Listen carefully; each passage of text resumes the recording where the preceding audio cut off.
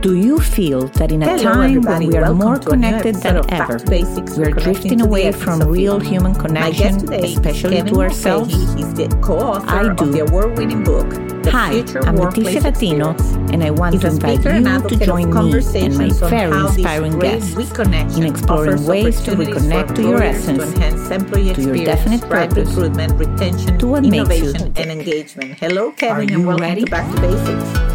Thank you, Leticia. It's fantastic to be here. Likewise. Well, at one point in my life, I created a hashtag called Time to Reconnect. So when I read about you and what you call in the Great Reconnection and all that good stuff that we're going to touch upon, I say, I have to have Kevin on the show. So thank you for being here.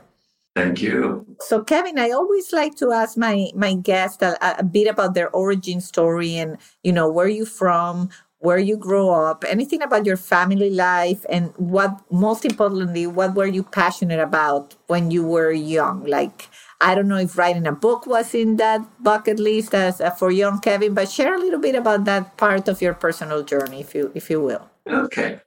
So my personal journey that may surprise you and everybody else is I actually got a green card in a lottery to come to the US.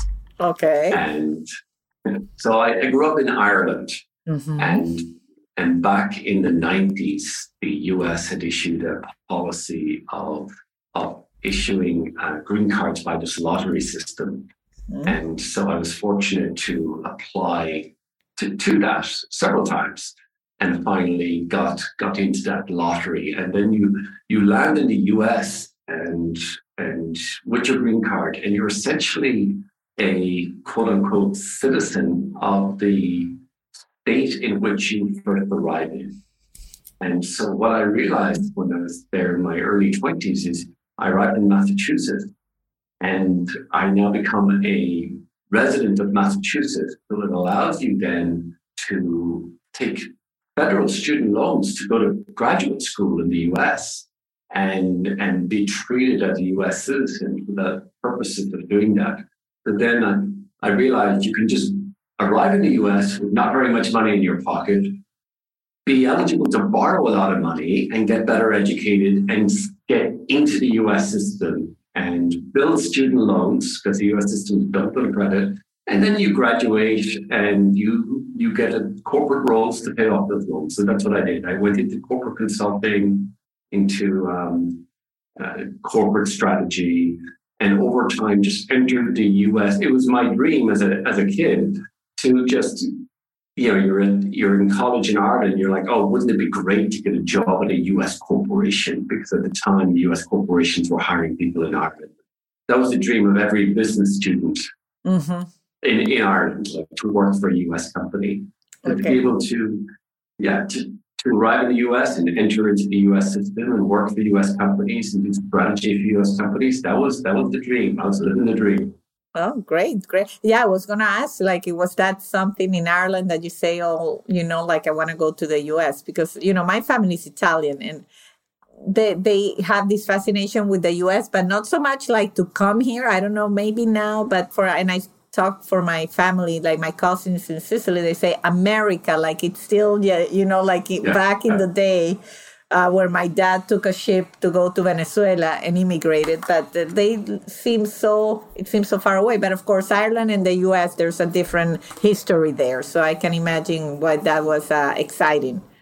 It's very different. And family members of mine have been coming to the US since the 1890s. In different waves of generations. So it's every 10 or 20 years, a number of my family comes to the US and we're scattered all over the US. And Ireland is close enough, but for me, it is faster for me to leave Boston, go to Ireland and be at my mother's front door than it would be to fly to LA and to go downtown LA. Absolutely. People don't realize how close Ireland is to the US, especially to Boston and New York. Absolutely. Yeah, I think I get totally right. I think that's that little psychological barrier that sometimes we have, like Europe, and we feel it's so far away. And we see sometimes, you even see the tickets, and you can get fairly cheap tickets to fly there and explore. So I'm all for that. So I will be on your mom's doorstep In Boston, there's a history of mayors are either Italian American or Irish American, and they just keep going between the Italian Americans and the Irish Americans for many years. Yeah. So when you're in Boston and you're Italian or Irish, people are checking your name. Maybe we're related, maybe we're not. So I love it. I love the smallness of America, even though it's a big country. When you come from a certain ethnic group, there's a certain intimacy and smallness that when you meet somebody with an Irish American, which is 40 million Americans, they treat you as a lost family member almost. There's this kinship or an acceptance of you, even though you have nothing in common initially. Mm-hmm. There's an acceptance for Italians, for Irish, for us, for certain cultures that is imperceptible, but very positive. So interesting. So you basically, got your dream, you got a fantastic education, and then you went into corporate world. Are you still there, or are you just now, I know you're global speaker and author, so you wrote the book, you co-authored the Future Workplace Experience, and I love the title, by the way, and I can imagine that, after the pandemic, and we're still kind of in pandemic time, this is very relevant subject. Absolutely. Yes, I did leave the corporate world to be in small businesses, and one of the businesses, and to teach. The challenge with Irish people is if you give them a microphone, you better have a good plan on how to get the microphone back from them. Right? Irish people love to speak, love to talk. Mm-hmm. And you can get paid to speak and talk. That is living the American dream. Yes. I started teaching as an adjunct in Babson College here in Boston, which is a college for entrepreneurs. And teaching entrepreneurship and helping students think about how do you identify needs and design businesses and solutions to address those needs. That's one of the other essences of being sensitive to the needs of others and trying to find a solution for those needs. So going from that entrepreneurial thinking into the corporate world and thinking about, instead of thinking about what customers need, and thinking about the experience of a customer journey, what if you apply the same thinking to the experience of an employee and think about the employee journey? In a sense, thinking of employees as customers. Mm-hmm. And that's instead of assets and resources to be squeezed for yield and efficiency and productivity, what if they were resources that would be invested in and nurtured and be patient on your returns?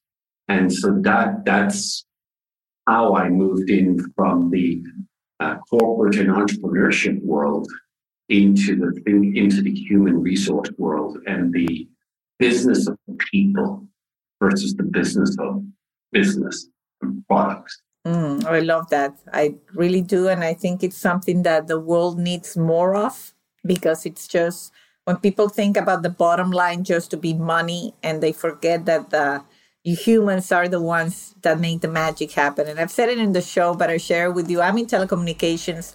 And, one of my biggest passion is to advocate for our workforce, because we now want to watch our movies, want to do everything on our phones. And, tower climbers is one of the deadliest jobs there is. And these people are they're the real heroes. You go through the pandemic, and Department of Labor, praise, of course, all the first responders, of course, people that kept us healthy and all that. But then the people that kept us connected. We survived the pandemic in great part because of our ability to connect. And these people are completely forgotten. And so being communications an essential, need basically now. And so I totally am with you in we need to highlight the importance of the employee, the importance of the people that make the magic happen. And that's why, when I saw your book, I said, this is fantastic that we raise awareness on this front. Absolutely. And what happened in the pandemic is, look, everybody jumped onto Zooms, right? It became a stock joke for cartoons, and everybody would open up with some sort of Zoom joke.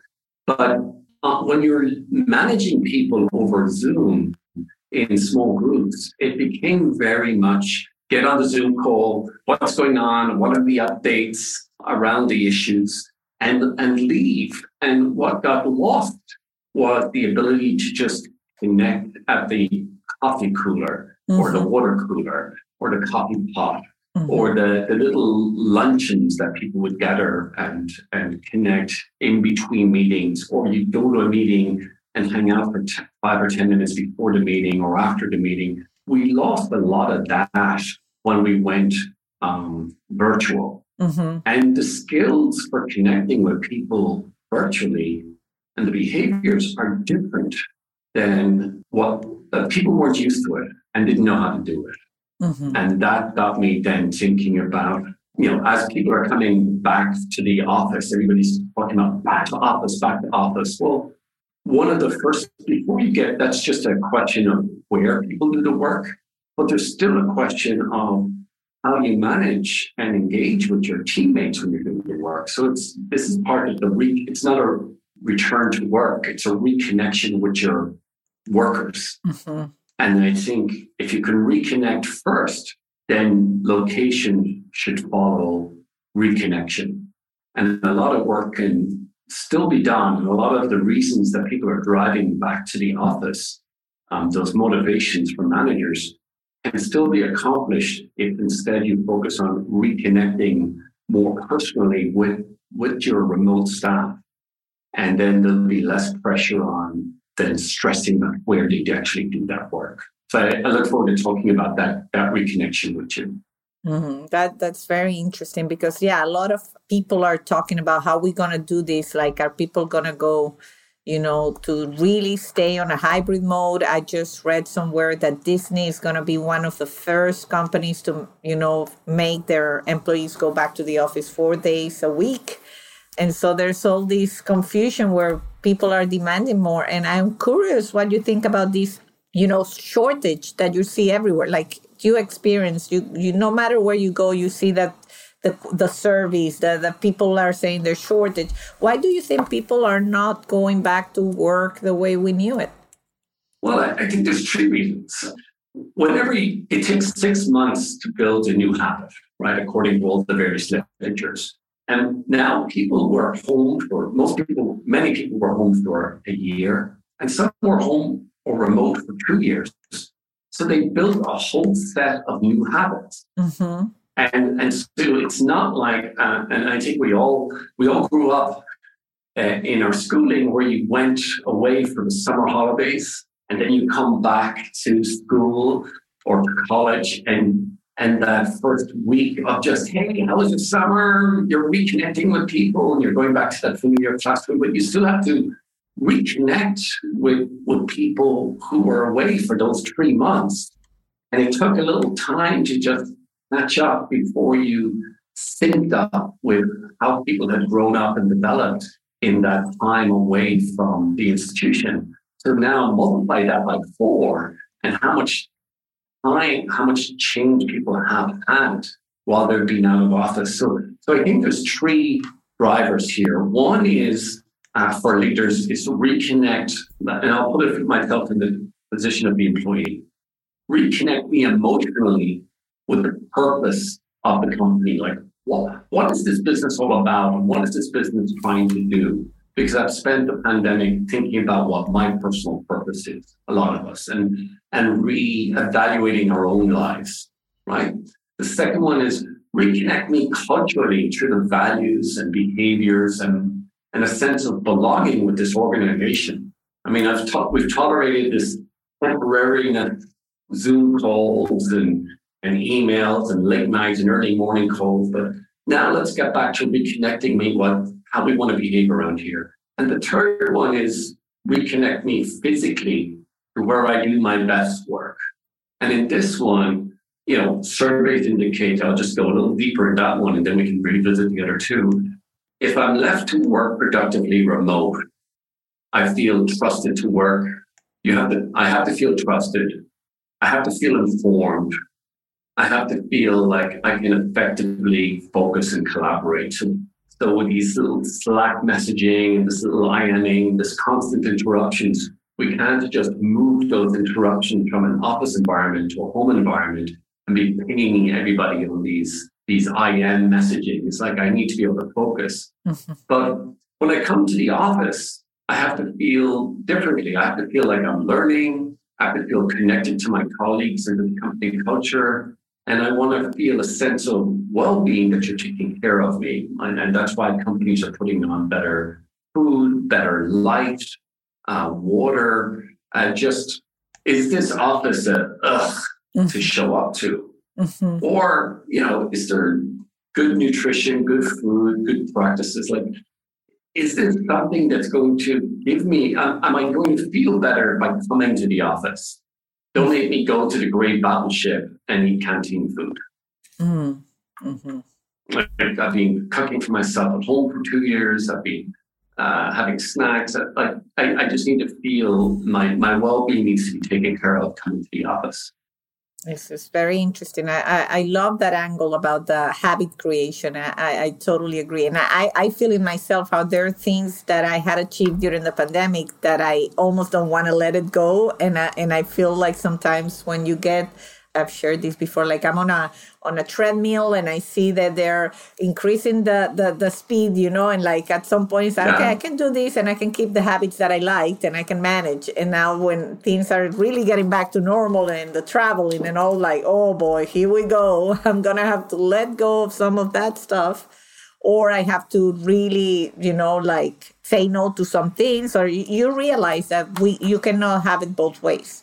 In terms of what we had designed. So I think it's very interesting. And I know the book you offer very actionable strategies for, leaders and people in HR and people that really want to take a close look. In your view, do you think companies are really embracing? Because my fear is that during the pandemic and in that time, everybody was very conscious and intentional about all this. And then again, as that treadmill speeds up, then the companies tend to fall back into the usual. So where do you see the biggest resistance into, let's say, implementing some of the strategies that you offer in your book? Well, I think the book's called The Future Workplace Experience. So let's look at that notion of experience. What is the experience of being an employee here? What is the experience of working for me and with me? And if we focus on that idea of experience and how we can enhance the experience of our employees and those that we work with, we'll do better. And one of the key parts of improving experience is it begins with listening. And so here's my first framework to introduce. And there's 3 great questions for opening up the experience of a manager with a direct report or with a colleague. And I'll give you those 3 questions. One is, how are you? Just ask them, how are you? And shut up and listen. How are you? And I don't mean it as a greeting, like a hi passing, but hey, hi, how are you? And you keep going past them and into the coffee, get your coffee.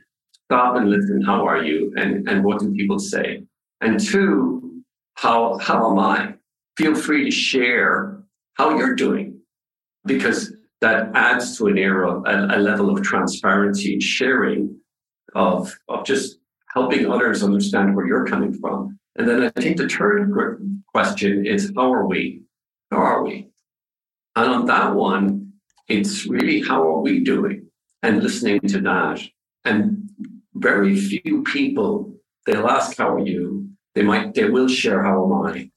But very few people ask that third question, how are we? And that's where, when you ask that question, you're opening up insights into the dynamic of the relationship between the two of you, but you have to listen to that one. So that's one powerful framework. Another way to frame some of these back to work conversations is what I call the roses, thorns, and buds conversation.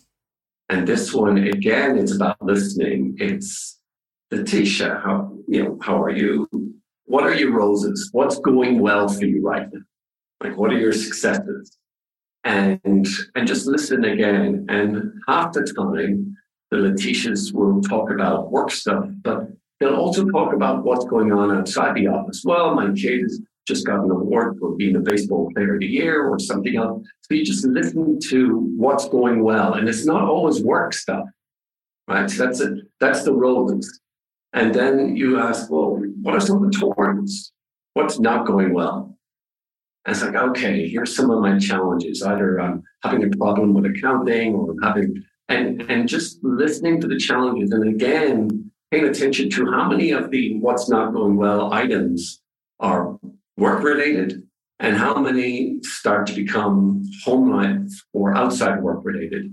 And we're getting that sense of understanding our whole employee or whole person. And then the buds, so it's roses, thorns, and buds. The buds are what's new? What are you working on that you're optimistic or excited about? What are those new buds in spring? Right? I know we're in winter right now, but what are those buds? What are you excited about? What's coming up? And people just light up because they love to talk about what they're working on that they expect to bear fruit over the next few weeks. So what those two frameworks indicate is we have to, as we reconnect with employees and colleagues and peers, one, we have to have better listening skills, but we also have to have better questioning skills, genuine questioning skills, not performative, but just be genuinely interested in others and how they're doing. And everybody has their own story for the last 2 years. And it's all different, but it hasn't been positive. If people haven't talked to you for a while, don't assume they're busy. Sometimes, and this happened to me recently, somebody called me and said, look, I'm sorry I haven't reached out. Happy New Year. I'm sorry I didn't talk to you in 2022, but I was having a difficult year and I just didn't, I withdrew into myself. I've heard that from several people at the end of this last year and so far in January. Sorry, we didn't talk. I withdrew. Things weren't going well. And I'm now ready, new year, new opportunities to reconnect, to reach out. So this is the beginning of a new year and we have new opportunities to reach out.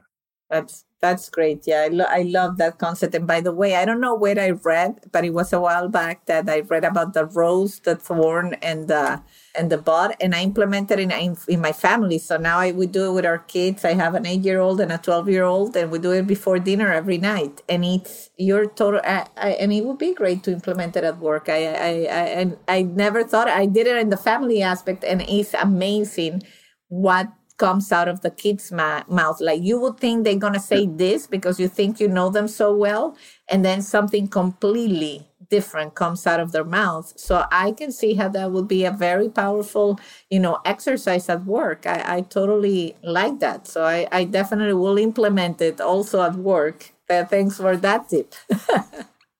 Actually, I took it from a family. There was a family I met, and they were traveling together as a big family for a month. And I said, how did the whole family stay together and just, what were the dynamics for the month? And they said, well, every day did an exercise as a family called highs and lows. Mm-hmm. And so we go around the family, and usually after we had our dinner at mealtime, we'd say, hey, what were your highs for today? Mm-hmm. And what were your lows for today? Mm-hmm. So that's a variation from family use versus the buds, roses, and thorns, depending on the age of your family members.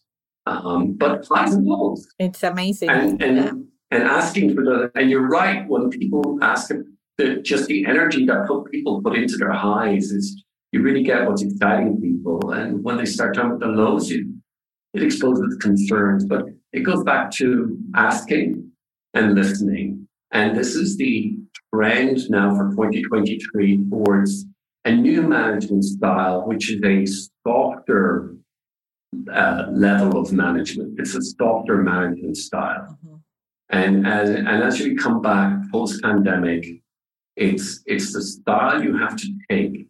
If you're a coach and you're coaching a team and not being a coach, and the team lost over the weekend and you're meeting the team on Monday, it's the style you take when you're talking to team members when your team just lost. It's just it's gentle and it's kinder, it's considerate, it's sensitive. And that's what we have to do now as part of reconnection, is understand that the last 2 years weren't, on average, they weren't super for everybody. On average, people aren't coming out on a high. People are coming out with a few setbacks on a low. It was a tough game and they got beaten up over the last 2 years. And we have to just be softer, kinder, gentler, and understand that people are coming in having had a lot of varied and different experiences, and they weren't all positive. That's so softer, gentler management style and colleague style.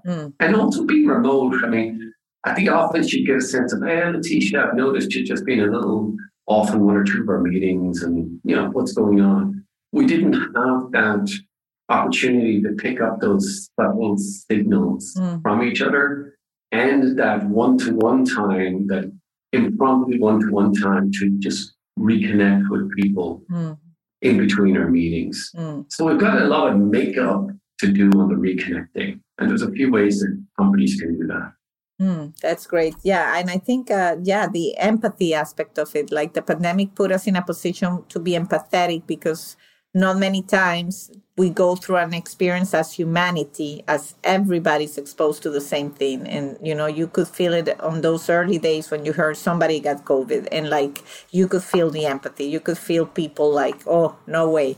And, like wanting to really support you. And I think hopefully we don't lose that. We don't lose that empathetic, style, because as I always said, even in my teams, when people have a doctor's appointment, I say, I have a doctor's appointment where I cannot negotiate when they give it to me. How can I pretend that my team is going to decide what time, because you hear it all the time, like, oh, you cannot go. Or it's like that double standard of management, and, where you pretend that for you it doesn't count, but for the others it's a different set of standards. I've always had a rejection towards that particular style, to be honest with you.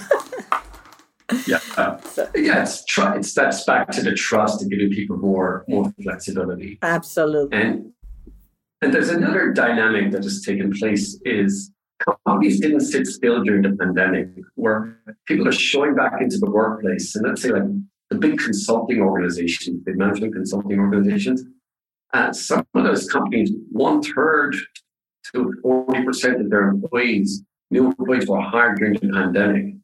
So for some companies, that up to half of the employees post-pandemic, it's their first time coming into the office. And they spent a year or two just being a remote company, and they don't have a established pattern for how things are done around here, how we behave when we get together in person at this company. And I think it's shocking for people to realize as they're coming back to work, how many new faces are around the table that they only saw on Zoom. I met some people originally from Zoom, and we'd have regular meetings from Zoom. And we had no idea how tall we each were, right? In Zoom, we're all a head in a box. And then we got together and we had a drink in our hand, and we're like, oh my goodness, you're 6'2", he's 5'1". Like, we realized what different sizes we were, and it was just nice to huddle around with a drink in our hand in person versus be 8 squares on a box. Oh, absolutely. And several of those people I was meeting them for the first time 2 years later. Mm-hmm. Yeah. And you feel like, oh my God, I've known you forever. Yeah, but I've known you. Yes, I've known you for years, and we've had great conversations. Yes. And yeah, there's something powerful. I totally relate to that, of people you never met in person, and yet you feel so close to them. And that's why I love that great reconnection kind of concept that you promote. Well, that's linked to that feeling. The essence of that feeling is this notion of belonging, right? You said that you feel good, you feel you know them, and you feel known by them. Mm-hmm. So you feel like they're members of my tribe. I belong here. I belong with these people. Even though we're just coming back physically together for the first time, this is my tribe. And so we're seeing in companies now, they're taking the ideas of diversity and equity and inclusion, and as people come back to the office, they're rolling them up into this idea, into this macro umbrella called belonging, right? Mm-hmm. And this belonging is D plus E plus I. It's the diversity is, do people see people like themselves who've had their life experience and been successful in work, right? Are there people like me here? Equity. Can people like me participate in activities that allow me to be successful, right? Am I treated as equal as the others, or as considerately as the others? And in the inclusion side, I think, am I included in all the activities that matter around here? And one of the big, there's a step that anyone can take for inclusion. And in the US culture in particular, this is why I want to highlight it. Inclusion is not who you listen to, and it's not who you invite into your meetings. I think that's a good start. But I think true inclusion is who you dine with. Right? And who do you invite to have lunch with you? And for real bonus points, and this is something a little un-American, who do you invite to come to your house for dinner? And it's, I just came back from an international trip. It's always a reminder when you travel outside the US. I met some people that I've been talking to over Zoom, and they're like, look, come back to my house, we'll have dinner. I'll bring some people around and I was like, it can happen in the US. If I went to Chicago, we'd go out to some restaurant or something, but the idea of being invited to the table, invited to the lunch, invited to dine with people and talk over meals, it's a very inclusive act. So I think inclusion, not to belittle it, but to highlight its essence, is, to me, it's who you're inviting to dine with you. And that's true inclusion, not just who to meet with. I love it. That's beautiful. And yeah, and that the genuine connection. I mean, being Italian, I totally relate. And that's how I always call it networking with the heart, from the heart, and not just for going through the steps of doing something. At the end of the day, I believe in genuine connections, establishing genuine connections, and then everything else will happen. Everything else that people thrive for, like a business sale or something good. If you don't establish that trust, to me, it's like you have nothing in reality.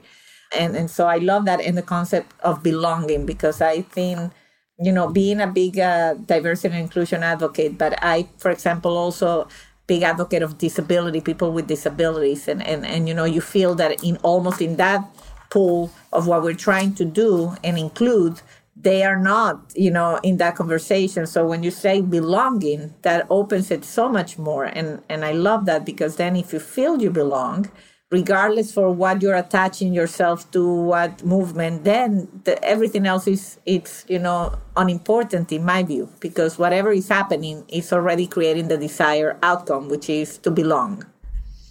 Exactly. And you get, if anyone's wondering what belonging really feels like, I think for a lot of people, I would encourage you to go back to your best family gatherings. Mm-hmm. And it didn't matter if people were young or old or college educated or not college educated. You were accepted for who you were when you show up. For the most part, for most families, you're accepted for who you are when you walk in the door. And there's no judgment on that. And I think that gets at that essence of belonging is, are you just accepted for who you are? And the company has decided that each of us have a role here. So we just need to do better at engaging each other and helping each other belong. And belonging leads to retention. And we're now seeing the challenges that employers are having with retaining employees. And on the other side of it, I think one of my favorite questions from the Gallup polls is, do you have a best friend at work?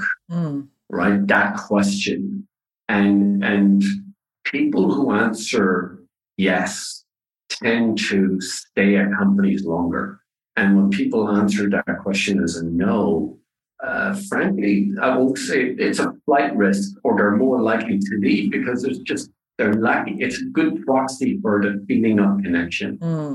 And how do we help connect employees together? And one of the ways that we can do that, or I've seen companies doing that, is through the values. Like we're going back into the offices and the values are up on the wall, right? We see our 5 values up on the wall. And companies who are now, I'll say, doing this better than other companies are taking the values and making sure that they're actually lived. How do our employees recognize themselves in these values? And how do we, if you have a value of being transparent or something, how do we make those values real each month? How do we model those values? And so those are great ways. Aligning people around the values are great ways to help people feel like they all belong to the same club or organization or group. But we don't want to show back up after 2 years. And I think remotely we got a little disconnected from our corporate values and what they were. Well, I definitely see why your book is a success, and it can be purchased at Amazon, at Barnes and Nobles, and many other places, I'm sure. And I will share with my audience the link to your webpage also, which is kevinmulcahy.com, correct? Thank you. Yes, absolutely. That will be on the show notes. And so, Kevin, as we approach the end of the interview, I always give my guests an opportunity. Is there anything that we didn't discuss that you're working on, that's your buzz, that's something that excites you, that you're looking forward to, that you want to share? Well, I think broadly, it's always what I'm working on is helping others understand. How do you constantly focus on making the experience better for those around you?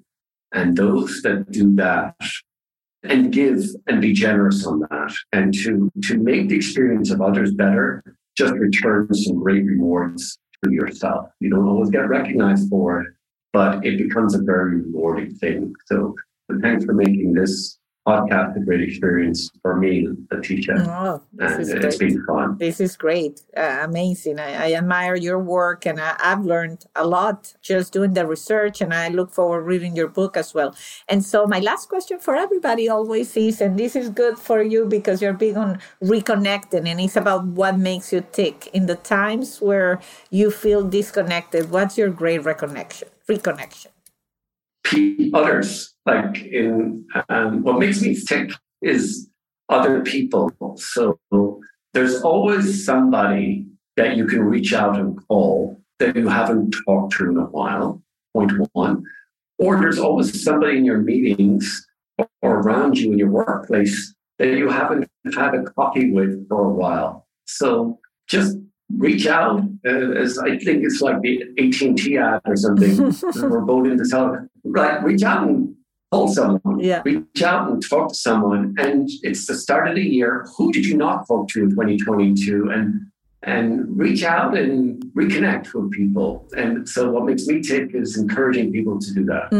Connect. Call someone. I totally am with you on that one, because I realize that other people make me tick too. And that's why I do this podcast. And so it's been a pleasure to meet you, Kevin. Very inspirational. Thank you for sharing your knowledge, your wisdom, your research, and all those amazing tips that you share with us. Thank you very much. It's a pleasure. Thank you, everybody. And until the next episode of Back to Basics. Bye-bye. You've been listening to Back to Basics. You can follow us on Instagram and Facebook. If you haven't yet, subscribe, rate, and review this podcast on Apple Podcast or any of your favorite streaming platforms. This is the best gift you can give us. Join me next week for another Back to Basics conversation. And if you want to find out about other exciting things I'm working on, visit leticialatino.com. Thank you, and until the next time.